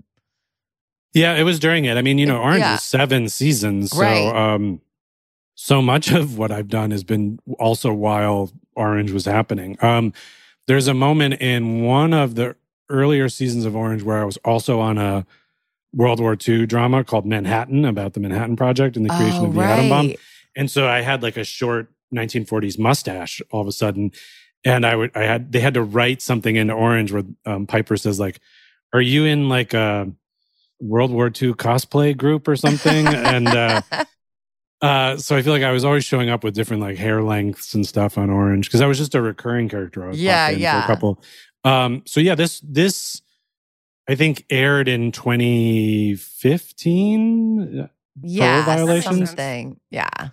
So yeah, that was right in we shot the first episode of Orange we shot in 2012, I think. It was like the fall of 2012. And it was so weird back then. We didn't know what it was going to be because a Netflix show, like House of Cards hadn't come out yet. There was no blueprint for like what a streaming show was. You had HBO shows, but like what's a Netflix show? So we shot that whole first season not really knowing like what the impact of it was going to be. And it changed everything. It really did in a lot of ways, yeah. And you're in a hit show now. Yeah. Severance. How does it feel? A hit New York show. It feels great. That shoots in New York too? That's a New York show. Wow. Yeah, Severance I think it's amazing. And, I always think it's kind of hokey when actors say this, but I think it's a work of art. Like just visually, what the design team and our cinematographer and our producer, Ben Stiller, did visually alone isn't extraordinary. And then the writing is incredible. Yeah. The detail that's involved, and then the performances. It's really, I think, a special program. Do you play, like, what kind of character do you play in that? Because I feel like I see like a through line kind of between Cal and this character on SVU, but like, are you somebody totally different on Severance, or like? Not at all. Are you still kind of like a lovable, like, what? I didn't know. Like, I think it must just be me, because people on Twitter, not always in a nice way, have been saying like, he plays the same part in everything. I mean, this guy is like a little more grown up maybe than Cal, but he's a sort of a pretentious new age like self-help writer, but he's definitely like hippy dippy. And his name is Dr. Rickenhale, and I'm married to the main character's sister. My wife is Adam Scott's character's sister. So I'm Mark, the main character's brother-in-law.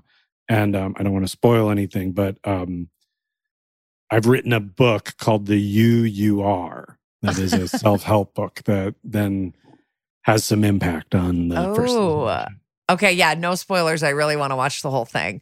We keep talking about kind of like the lovable silliness of your characters, and I really loved the scene where they're visiting you and you're in your prison jumpsuit. And they let you know that they like told a supervisor, and you're like, "What? Why would you do that?" And I knew it was all very serious, but I did find myself like laughing during that scene. No, really, it's ridiculous. I watched it too, and I was laughing. I was like, "What is going on?" Well, because I'm just in this orange romper. I look like a giant orange toddler, and we're having this. It feels like the blocking is like we're trying to be in like Reservoir Dogs or something too. It's me, Peter Scanavino, and Danny Pino, and we're just like standing around, moving around like we're talking. I think the director said like, just be quiet. I was trying to do like a big acting thing at one point, and they were like, yeah, but someone could be listening. You never know if a guard's going to walk by or whatever. Right. So, it's hushed. I love how seriously everyone takes being on SVU. Because like when you're watching it at home, I'm like, this is ridiculous. No, I know. And like, especially if you go into old seasons, we always talk about how like there's really campy kind of crazy episodes in like the earlier seasons. It's become like more serious now where they don't really do that anymore. But back in the day, it would be like, wait, there's a gibbon in a basketball. What's happening? Like, there would be like all these wacky episodes. But also, I think it's funny when like you're obviously a skilled dramatic actor, but you've done comedy as well, and you can just tell when comedy people like they can't not make stuff funny sometimes. Like we see like even Martin Short was like a total creep in an episode of SVU, but he had like one or two lines where you're like, you can still tell he's a comedy guy, even though he's this horrible like killer. There are plenty of funny creeps. Yeah. As we know. We know love that. to be funny while they're being creepy. I think you have to say yes to the moment, right? I mean, that sounds sort of easy, but like if you're standing around in a orange jumper talking to two detectives with New York accents, it's just, you kind of are like, you have to acknowledge the ridiculousness of it sometimes. Oh, yeah. Major New York accents, those two. I mean, there's some big accents happening too. I was like, wow, everyone's going for it. You cheated on my pregnant sister? Like, Bella, what are you doing? Bella Carisi. I do want to know, you've been working, you're out there, you're booked, you're blessed. You've worked with cool people. Are there moments that you've been really starstruck or you've been like, holy shit? Like, what are kind of your, things you'd like to share highlight-wise where you were like, oh my God? So many. One, very recently, I was at the Critics' Choice Awards on the red carpet, and which is just a cavalcade of starstruck, all these very famous people. But I was doing some on-camera interview, and they're all just one right after the other in a line, and I'm talking to some person, and next to me all of a sudden appears Paul Reiser. And as a teenager, I was obsessed with Mad About You. Yes. I'm not even kidding. Obsessed. I grew up in Cleveland, Ohio, and I really wanted to move to New York, and I really wanted to be an actor. And I think for me, it felt like a real, honest representation of living in New York City. So my junior year of high school, there was always like the fall play and the spring musical, but in the winter, there was this open slot called the Underground Theater at my high school, where juniors and seniors could direct like a little skit or whatever. They would give upperclassmen like a half an hour to direct something at my high school. And so I decided I would direct an episode of Mad About You for the stage. And cast myself as Paul Buckman, which is the character Paul Reiser played. And I was going to choose a crossover Seinfeld Mad About You episode where Kramer appears. And we find out that Kramer's apartment on Seinfeld actually used to belong to Paul Reiser, and he's actually subletting it to Kramer. So I now have the task of casting a Kramer from Rocky River High School in the suburbs of Cleveland.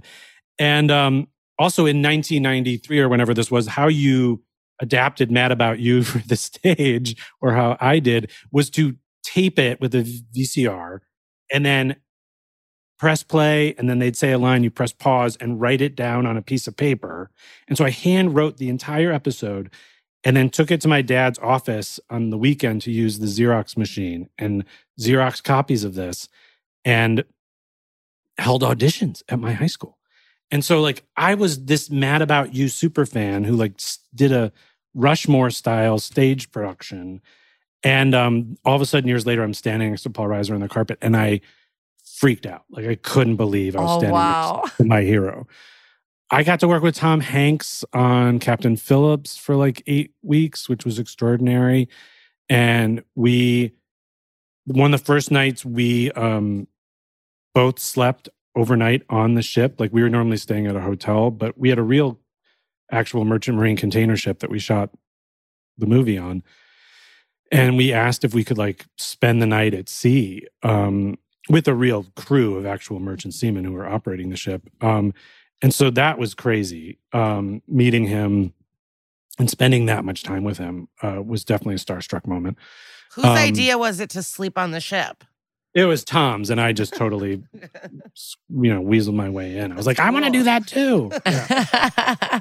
But another quick Cleveland story. When I was a kid, my best friend's mom worked at the local regional theater, the Great Lakes Theater Festival. And that's actually where Hanks got his very first professional acting job, like where he got his equity card doing Shakespeare. And he comes back a lot to like give back. And he did this one night fundraiser where he did a one-man performance or whatever. And my best friend's mom was like, do you guys want to come see the show for free? And then you can work the after party, like be busboys or whatever. And I was like, oh my God, yes, I have to do that. And our first task of the night after the show was to stand at this Cleveland restaurant in the parking lot. It was a snowy, cold, bitter cold Cleveland night. And we had to stand in the parking space right in front of the restaurant, right in front of the door for Mr. Hanks's car. And we're out there freezing all night, waiting for him to show up. And his car finally pulls up and he jumps out of the car. And he's really skinny because he'd been doing Philadelphia at the time. Oh. And he's got this weird little beanie cap on. And he sees us and he goes, how's it going, cats? And like my little teenage brain was blown. And all night I just stood near his table, like weirdly trying to refill his water every 30 seconds and not doing any of my other busboy duties. And it was just like a pivotal memory for me as a kid. And so then fast forward years later, I'm on this like ship in Malta where we made Captain Phillips, spending the night with him. And we're just shooting the shit. And he's like, where are you from? I'm from Cleveland. He's like, oh, I know Cleveland. And I was like, I know, we met. And I told him that whole story. And his only response to that entire story was, I never would have said cats.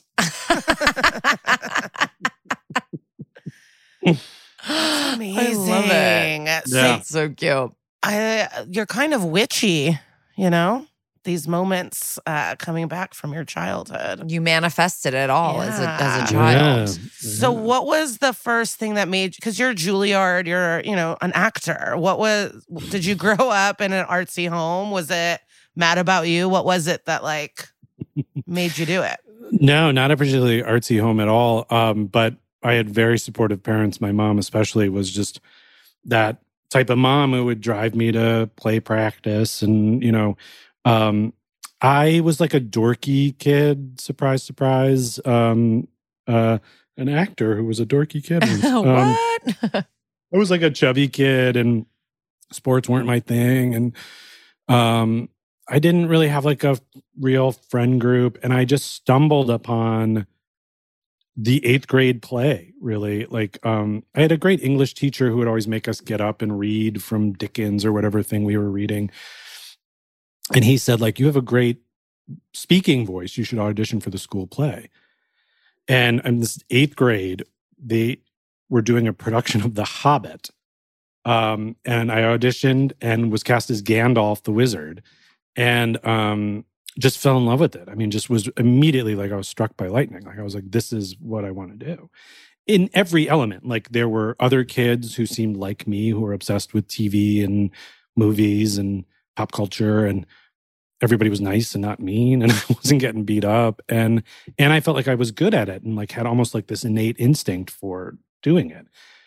Also, my dad, as a young man, I was like always wanting my dad's like attention and approval. And supposedly when I first came on stage, he was like very moved by me speaking on stage. And my first line was, "Ah, the Shire. How delicious the morning is in this part of the world. The air is stuffed with comfort." And for years then, my dad would always like come down to breakfast and go, "Ah, the Shire. Ah, the Shire.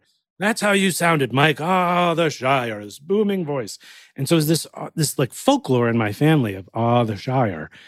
And almost became like shorthand for just like a major moment was like an "Ah, the Shire" moment.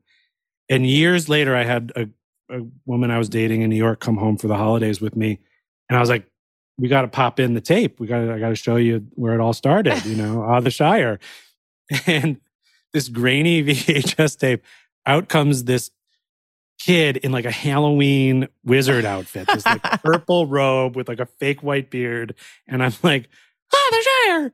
How delicious the morning is in this part of the world. The air is stuffed with comfort. Oh, Bill Baggins." Like, not a booming 13-year-old cracking prepubescent. So I love that. So heartwarming. Oh, thanks. We went deep. Who knew? Speaking of people, so one more one person that I was like just starstruck by and who did a jerky thing, and I just can't reconcile it with my memory of him, is Will Smith, who of course last year did a jerky thing at the Oscars. But like I worked with him on Men in Black 3 and I didn't have a lot of credits to my name at the time. And he was just the best. Like he was so kind to me. And, you know, like Mariska, I feel like maybe when people are like a producer on something as well, and they are sort of the franchise, there's like an added responsibility. But he would always call me Big Mike, and he would be like, "We got Big Mike today. We got Big Mike on set. Let's go. This is a big day, MIB3." And he was just he was so supportive of me, and he didn't have to be. I had 2 little scenes. But one of my scenes is on the top of the Chrysler building. And he's going to jump off of it to go back in time with whatever some Men in Black 3 made up time travel logic. So we weren't on the top of the Chrysler building, but it was on a soundstage, and they'd built maybe a 30-foot high replica of the top of maybe even 40 foot. It was this huge, huge thing in this giant warehouse at Steiner Studios. And it looked just like the top of the Chrysler building, which has these 4 like eagle heads or griffin heads coming off of it. And that's what we had to stand on, and Agent J was going to jump off of. So we're up very high and we're harnessed in so if we fall, we don't die. And they have all these giant fans that are going to blow on us to represent like alien ships blowing air on us or whatever. And the whole crew is down below, and Barry Sonnenfeld's directing, and he has like literally a megaphone because we're so far away from him. And I've rehearsed this scene so many times beforehand with Will at home, but I have all this made up, alien gobbledygook, made up nonsense that I have to say. And the first take, they call action, and I walk out to the edge of this eagle head, and I can't remember a word of it. Like not only can I not remember my lines, I don't know who I am. Like I couldn't tell you my address and like I go into like a fugue state. I'm just like, line? And Barry Sonnenfeld yells through the megaphone like, "Cut! Jesus Christ!" And like, go back to 1, reset. And I'm totally freaking out. I'm like, my career's over. I'm going to get fired. And I say to Mr. Will Smith, I'm like, "I'm so sorry." And he goes, "What are you apologizing for? We make movies in pieces. We're going to be here all day. We're going to do like 1 million takes of this. I'm going to forget stuff. You're going to forget stuff. We're going to have lunch. We're going to come back. We're going to be tired after lunch. We're going to forget more lines. We make movies in pieces. Let's go. Let's do it." And it was like the greatest gift ever. It was just like this moment where he just opened it up for me. And it was like, oh, right. Yeah. We make movies in pieces. This isn't a play. Like I didn't. And I say that now all the time to other actors. If I'm on a show and there's a guest star who forgets their lines and goes into a panic attack tailspin, I say, don't worry about it. We make movies in pieces. Yeah. And so, yeah, it was just, that was such a shock. I mean, we don't need to talk about it because it's been dissected in the press for the past year, but I was just shocked to see that level of violent aggression from him because he was just the kindest man in the world to me. And he didn't have to be. Yeah. That's so nice. He was my first celebrity crush. Yeah. Sure. I mean, we always say too, you never know what people are going through. You never know what's going on in someone else's life, So who knows what that day, that evening, who knows? We weren't inside of his head. And Kara's new parenting thing I learned, 2 things can be true. You know what I mean? That's what I say. 2 things can be true. We say that to my kids all the time. And we say that all the time. Besides Severance, is there anything you want our listeners to check out? Anything coming up that you have going on? Yes, I'm in something very cool that comes out April 21st on Amazon Video called Dead Ringers, which is based on the Cronenberg film from the 80s that starred Jeremy Irons. Very famously at the time, it was a big deal because Jeremy Irons played twins. He played both characters, and he was on camera with himself, which was groundbreaking, I think, at the time. Now, this is a 6-part limited series. And Rachel Weisz, the very, very talented, lovely Rachel Weisz, plays the twin characters, the Mantle twins. Elliot and Beverly Mantle. So it's a wild sort of thriller, psychological thriller, sort of sci-fi about these two brilliant scientists, doctors who are opening a state-of-the-art women's birthing center in New York. Yeah, so I play an embryologist on the show who is sort of the best and maybe only friend of one of the two Mantle twins, Elliot Mantle, who Rachel Weisz plays. And it's really good. I think it's really weird and fun and sexy and creepy and thought-provoking. Cool. So that's April 21st on Amazon. April 21st, Dead Ringers. The coolest. She's the coolest. The moment I saw her in The Mummy as a child, it really made an impact. Yeah. On our whole family, I would say. The Traegers love her. Is everyone okay? She's so gorgeous. That's so cool. I can't wait to watch this. Yeah, check it out. Check it out. Yes. Thank you so much. Thank you so much for taking the time to talk to us, thank Michael. You this guys. was so fun. So fun. It was so fun. I love him. He's so funny. Okay, wait. So I got to tell you guys, after the interview, he messaged us and was like, I forgot to tell this story. So I said I would read it at our outro. And he goes, I feel like such an idiot. I forgot a really good story during our interview after my Tommy O'Sullivan episode of SVU aired, this one. He's like, my wife and I were in the West Village at a clothing store and this woman kept staring at me and it was kind of weird. She kept sort of following us around the store and she looked very concerned. Finally, she comes up to me and says, are you okay? How are you doing? She had completely mixed me up with the character and thought that I, Michael Chernus, had been raped by my parole officer. So I said, people tell Kelly Giddish she shouldn't be in a casino. So you're not the first person to get mixed up with your mistaken for your SVU character. But he's a badass. I hope his baby, maybe he had it. The baby was born. The baby was born. Wow. I saw. Yeah. Fantastic. Yeah. I'm so happy for him. His joyous, great spirit and his fun name drop stories, you know? Like, I loved learning all the cool stuff. Yeah, he was great. So postmortem on this episode, I guess, is like the depressing state of the parole institution in our country, that they just fucking own you and can make you do anything. And that sucks. And there's corruption everywhere. But I'm glad that this person got caught. Lisa, any final thoughts? I don't know. Great acting. I'm glad everyone learned that men can get raped.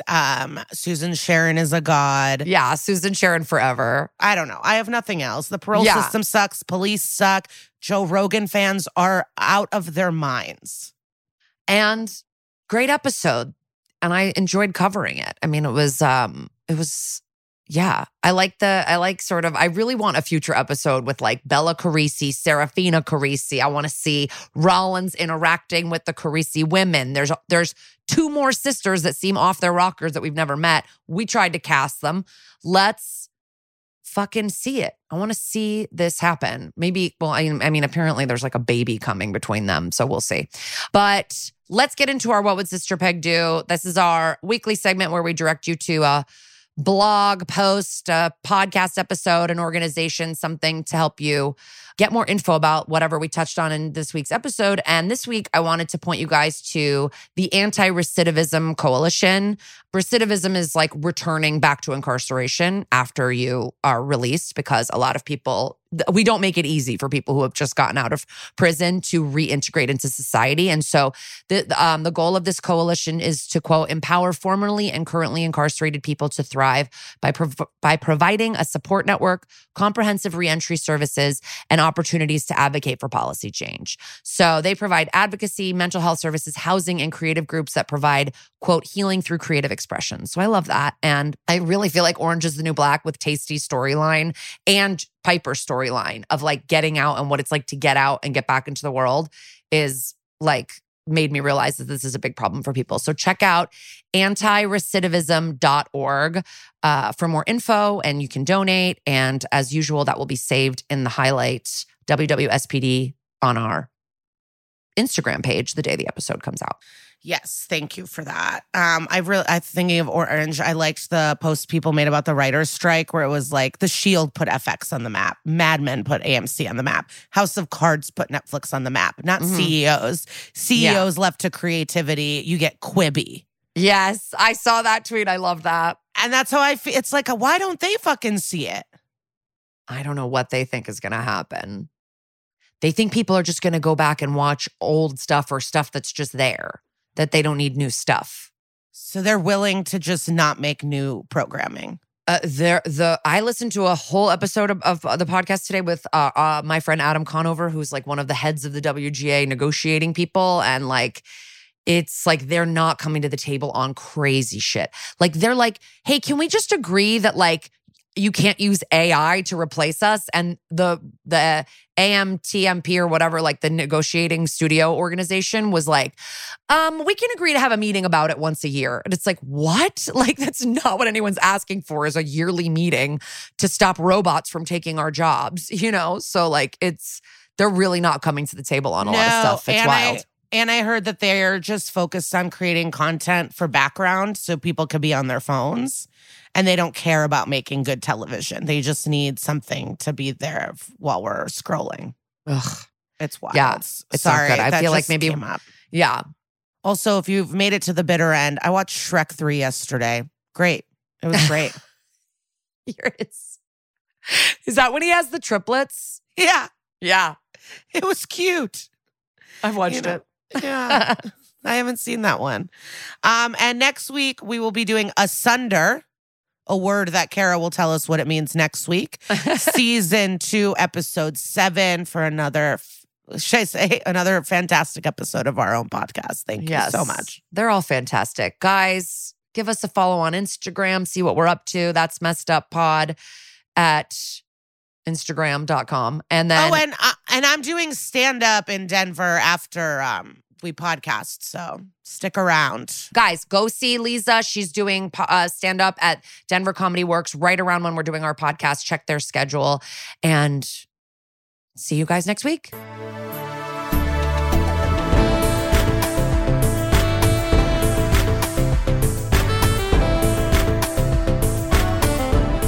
That's Messed Up is an Exactly Right production. If you have compliments you'd like to give us or episodes you'd like us to cover, shoot us an email at that'smesseduppod@gmail.com. Follow the podcast on Instagram at That's Messed Up Pod and on Twitter at Messed Up Pod. And follow us personally at Kara Clank and at Glitter Cheese. As always, please see our show notes for sources and more information. Thank you so much to our producer, Casey O'Brien. And to our mixer, John Bradley, and our guest booker, Patrick Kottner. And to Henry Kapersky for our theme song and Carly Jean Andrews for our artwork. Thank you to our executive producers, Georgia Hardstark, Karen Kilgariff, Danielle Kramer, and everybody at Exactly Right Media. Dun, dun! Follow That's Messed Up, an SVU podcast on Apple Podcasts, Spotify, or wherever you like to listen so you don't miss an episode. If you like what you hear, rate and review the show. Visit exactlyrightstore.com to purchase That's Messed Up merch.